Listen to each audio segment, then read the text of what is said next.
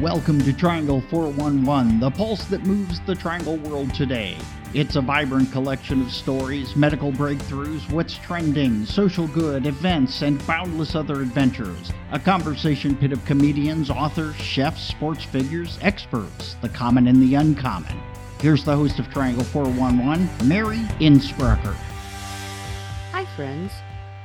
We are opening with a heavy-duty quote from Satchel Paige, who said, "How old would you be if you didn't know how old you are?"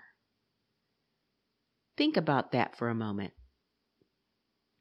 How old would you be if you didn't know how old you are?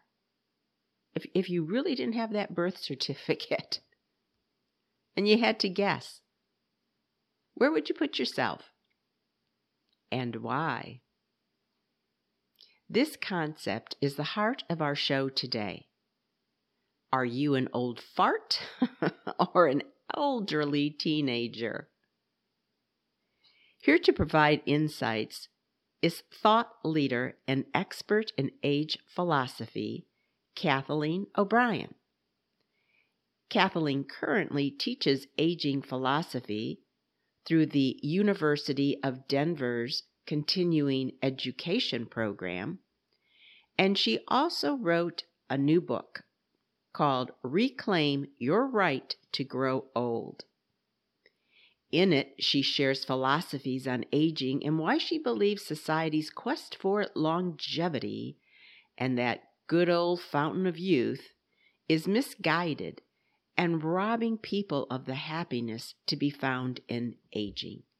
It's the old, live in the present, not the past, not the future. Welcome, Kathleen. Hi, Mary. So nice to be with you. Well, we're excited to have you, and what a great topic to discuss. And before we get into that nitty-gritty, I wanted to talk a little bit about your background because listeners, you might hear Kathleen's voice and think, that sounds familiar. And you would probably be right because you may have heard her speak hundreds of times. She was once dubbed the most heard voice in America by the New York Times.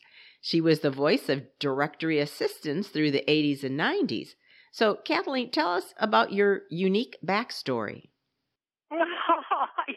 Yes, sometimes, Mary, I forget about this. But when people ask me, well, what have you done? What's the most unusual thing you've done? Then I have to think back to this time when I auditioned for a job. And I was in my 20s with a company that was just beginning to put together what they call voice response. And it is a technology that would allow companies to plug a voice in.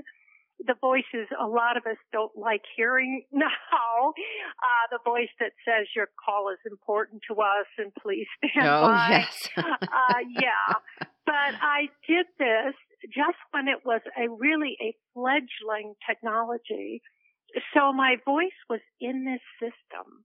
And the company that put this all together ended up selling this system to telephone companies and the Federal Reserve and liquor commissions and all these sort of disparate groups of folks and other businesses around the country. So it turns out more people were listening to my voice than just about anyone else's. And it was kind of my claim to fame. And it was kind of a funny little gig, but, I don't know. I enjoyed it. My voice has, if you will, matured. So it doesn't sound quite maybe as perky as it did at one time, but that's okay. It was the right voice at the right time. What an adventure. So that's very cool, and I'm glad you shared that story. So now let's get into the meat of our broadcast today. Why promote aging when the rest of the world is so busy trying not to age? Well, I'm really convinced that our culture has the concept of aging upside down.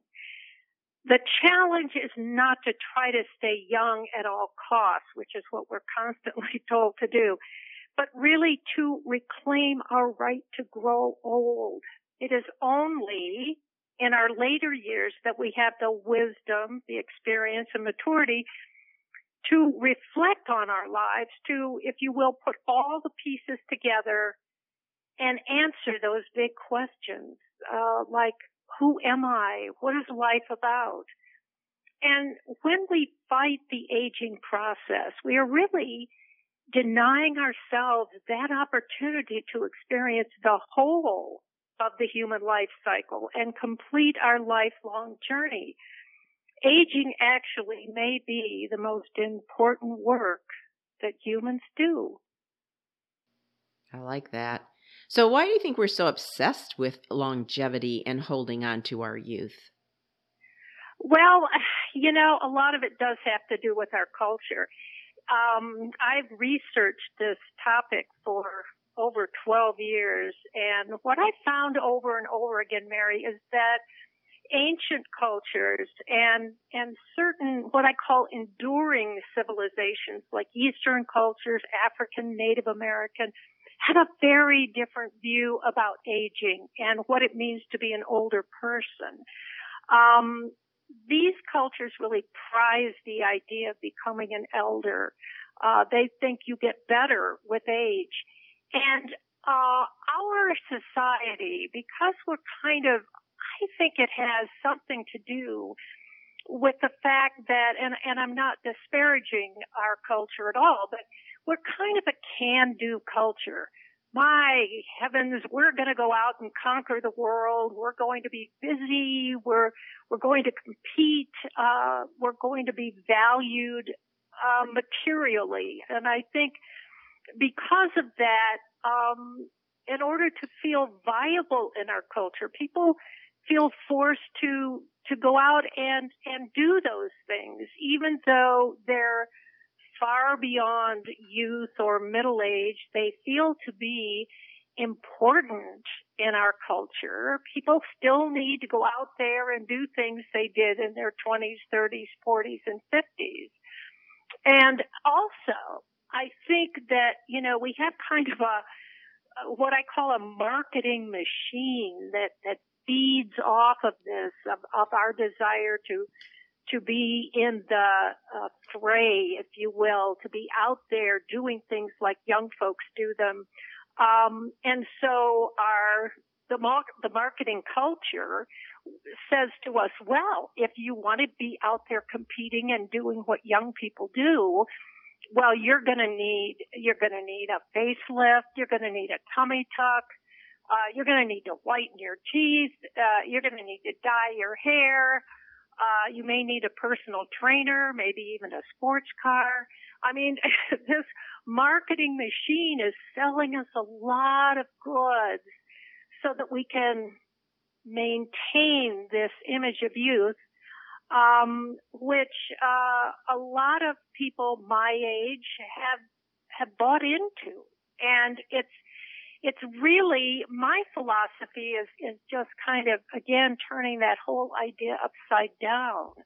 I think becoming older is not about being what we were 20, 30, 40 years ago. It's entirely different.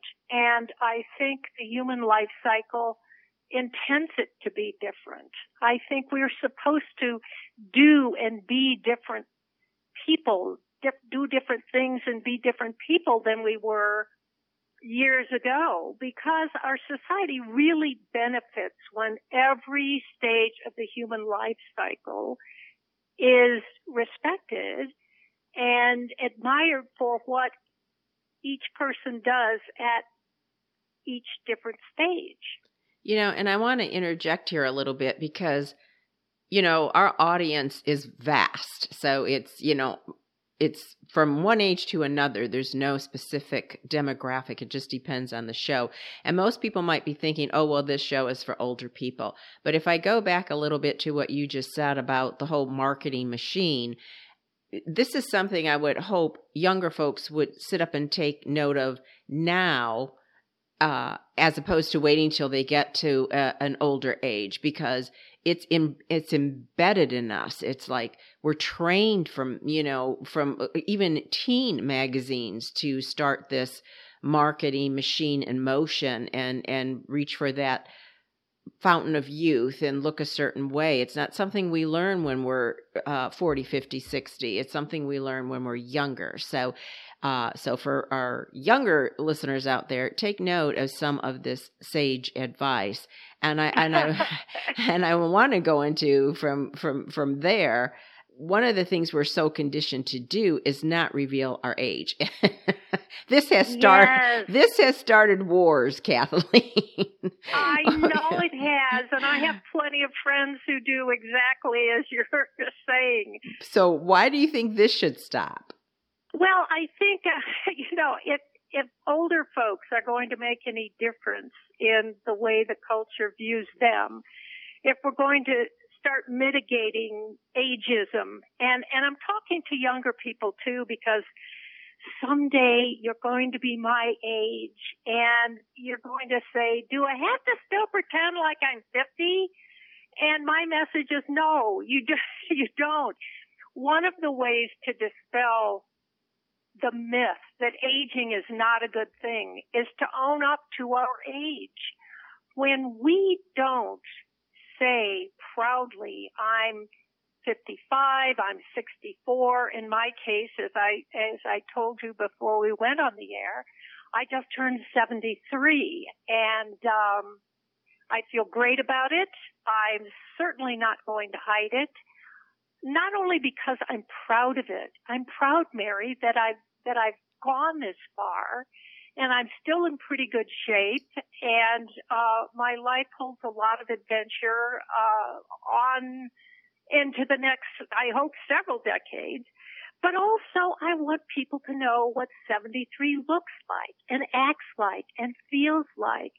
If we hide behind this myth that, well, I don't want to tell my age because then people will think I'm old. Well, you are old.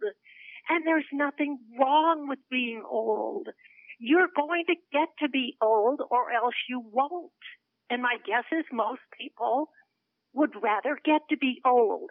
So let's celebrate that. Let's say it's okay to be 22, 42, 82, because each stage has important obligations to fulfill. Each stage has a role, and the role at 82 as the wise elder, as the person who has the experience to whom we can go for advice, is as important as the role of the 22-year-old who is out there beginning his or her career, who is setting the world on fire, as they should be, who is questioning things and saying, what do I do next and where do I go? Ask the 82-year-old. The 82-year-old, they have some very good advice for you when you're starting out. So that's behind all of this. When we get rid of the myths of what it is to be old, then more people will accept the idea that it is okay to age. Yeah, and it's going back to what you said about different cultures. It's almost like here, not so much, but in other countries and different cultures and such, it's almost a badge of honor to be old, because you have, you've been around the block and you are a font of information. And I'm reminded of that tagline and a little bit of what you've been talking about. You've come a long way, baby. And yeah, I remember that. Yes. And we should be like patting ourselves on the back. Yeah, we have come a long way, baby. So now wait a minute here though. Fear of the unknown is a great motivator. Can you talk about your philosophy on that? Fear does motivate us. When you get to be older, when you get to be my age, you do begin to see that life is finite. It's hard sometimes to think about that when you're younger, but you realize that your time is more limited than it was, say, 20 or 30 years ago. Well, sometimes that does engender a certain fear, like, oh my gosh, my life's slipping away, and how am I going to fit in all these things I want to do? And then there's death and all those things we don't want to think about. Well, death and some of the things that are unknown in the future can motivate us to make the most of what we're doing now. And part of my philosophy is that, and I'm not alone in this, there are plenty of people who ascribe to this philosophy, but it's the idea of living more in the moment. When you're younger, it's sometimes hard to do because you are so caught up in your career, taking care of your family, maybe taking care of your older parents, that you don't have time to think about, oh, I just want to be in the moment and take everything in. But when you get a little older, and maybe you do have more time for reflection, and frankly, you should have, because reflection is part of sort of the role you take on as you age. It's one of the things older people need to be doing in order to prepare themselves to go forward. When you have that moment of reflection, then you are actually able to be in that moment. I mean, right now when we're talking, I'm looking out at I live in Denver, and I'm looking out at the Front Range and downtown Denver, and we've had a lot of rain, which is unusual, but everything's green. So I'm looking out and thinking, oh, this is so pretty. I just love this. And to just pause for a moment and enjoy that kind of assuages a lot of our fears about what's going on in the future. Actually, time kind of elongates when we stay in that moment. And knowing that things ahead of us may not be as good as the things behind us, or they may be, we don't know, that can motivate us to be more in this very moment, which is a place of rest and peace and joy, if you want to look at it that way. And it's like death and time is your ally. It is, because, without having that limit on our lives, we could just meander and really not grow as people. I mean, it's like, what's the rush?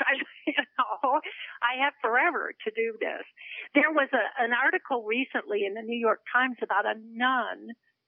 Can't remember her name, but she has made it sort of her life's work to get people to remember that death is a part of life. And I believe it's the Latin phrase memento mori, which means sort of remember your death.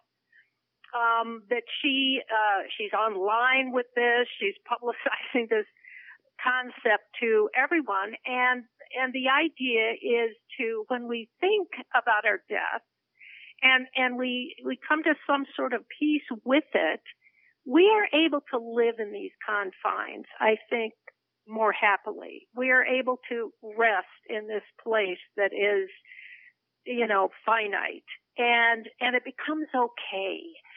So I think thinking about death and understanding that fear is always there, fear of death is very predominant in our culture, certainly.